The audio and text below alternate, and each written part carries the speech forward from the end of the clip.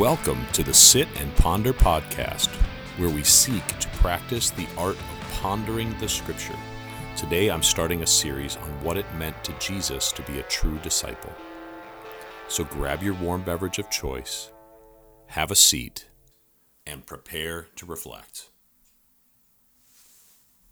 Today, I want to begin speaking about discipleship and the cost of discipleship, or at least one major aspect of it, from Luke 14.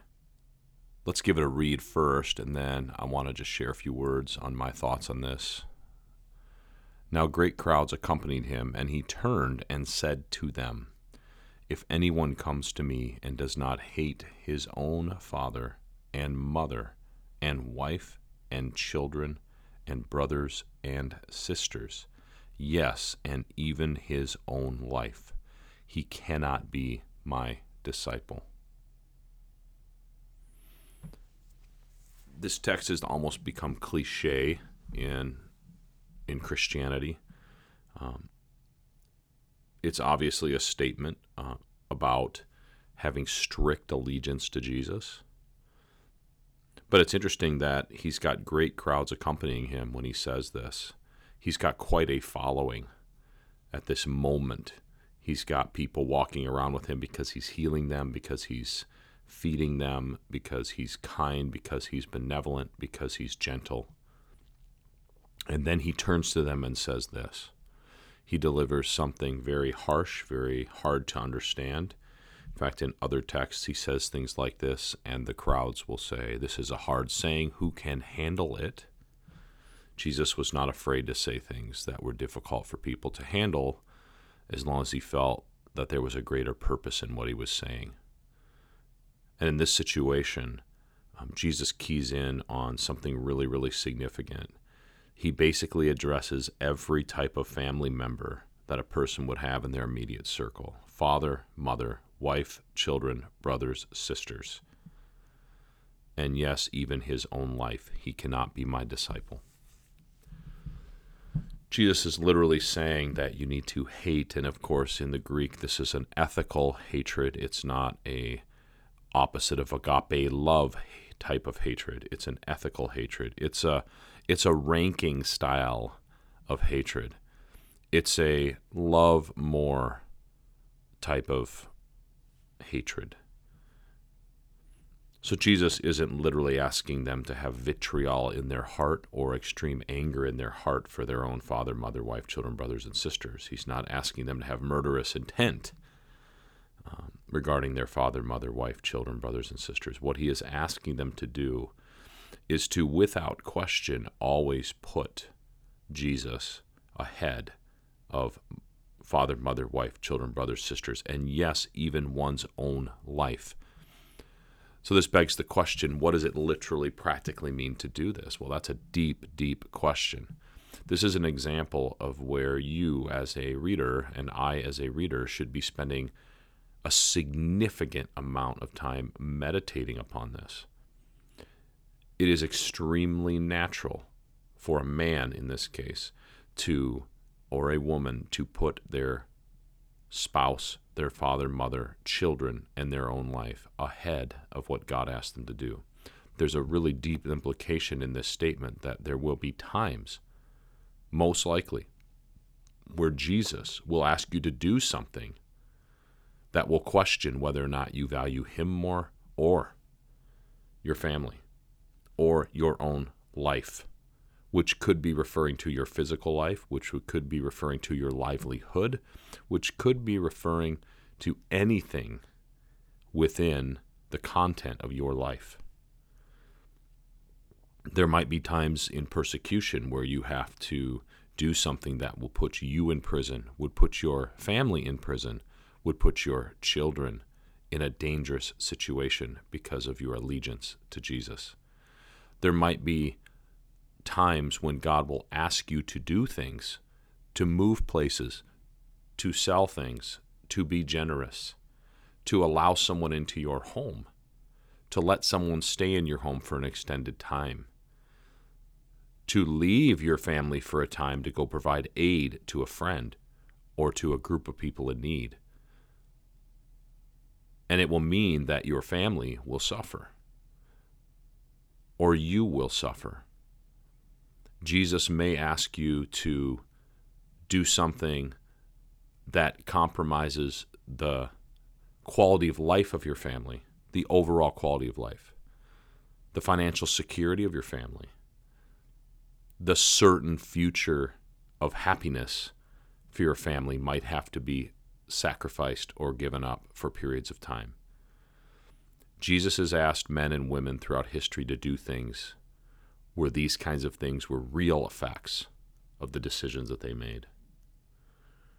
And so as we meditate upon this, we shouldn't just say in our hearts, of course, Jesus needs to be the most important in my life, and then go about our day just thinking, yeah, of course, also my wife, kids, mother, father, and myself need to be happy. We need to be comfortable. We need to be relaxed.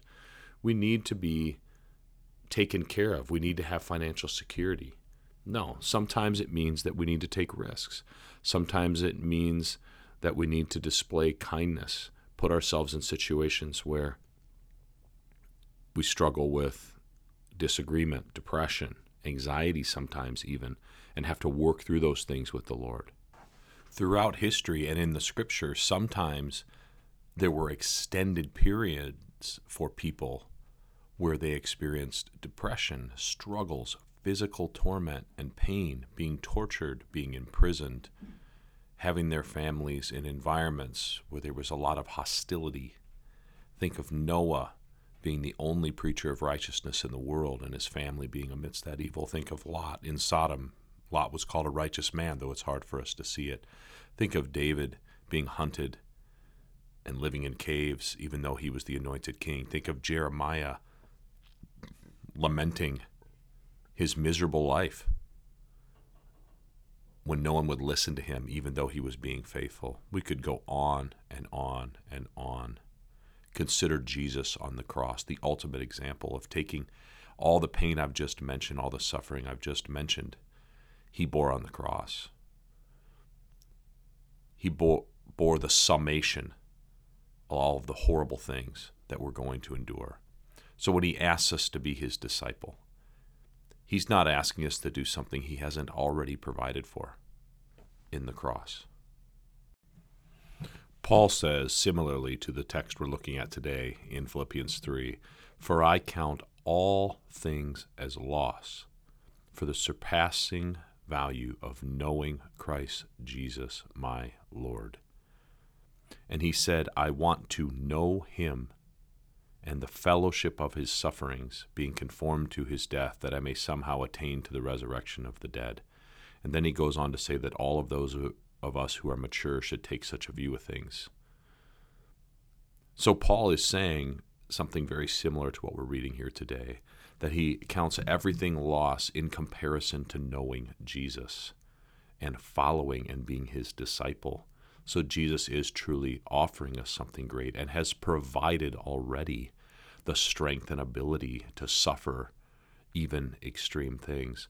And Paul even views knowing Jesus as following not only Jesus for the benefits of eternal life and knowing him, but following him and wanting to fellowship in his sufferings, being conformed to his death.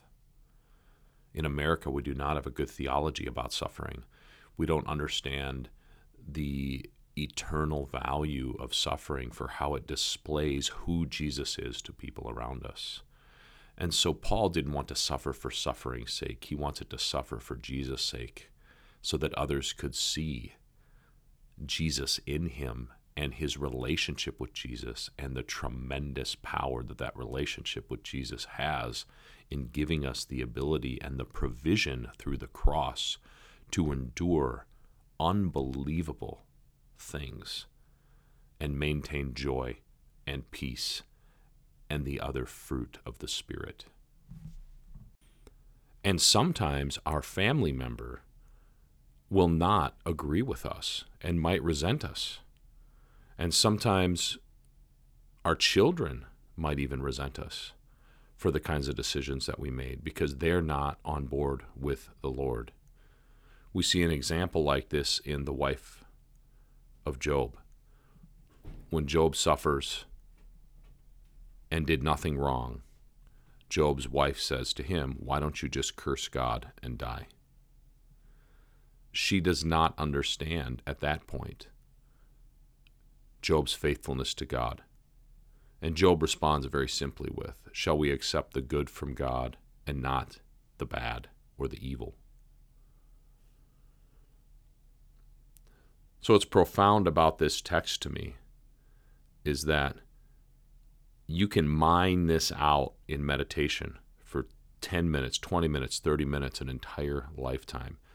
Throughout the course of my life with my wife and children and my friends and my own happiness and my own comfort and satisfaction, there's been deeper and deeper meditations throughout my entire life on what this passage really means.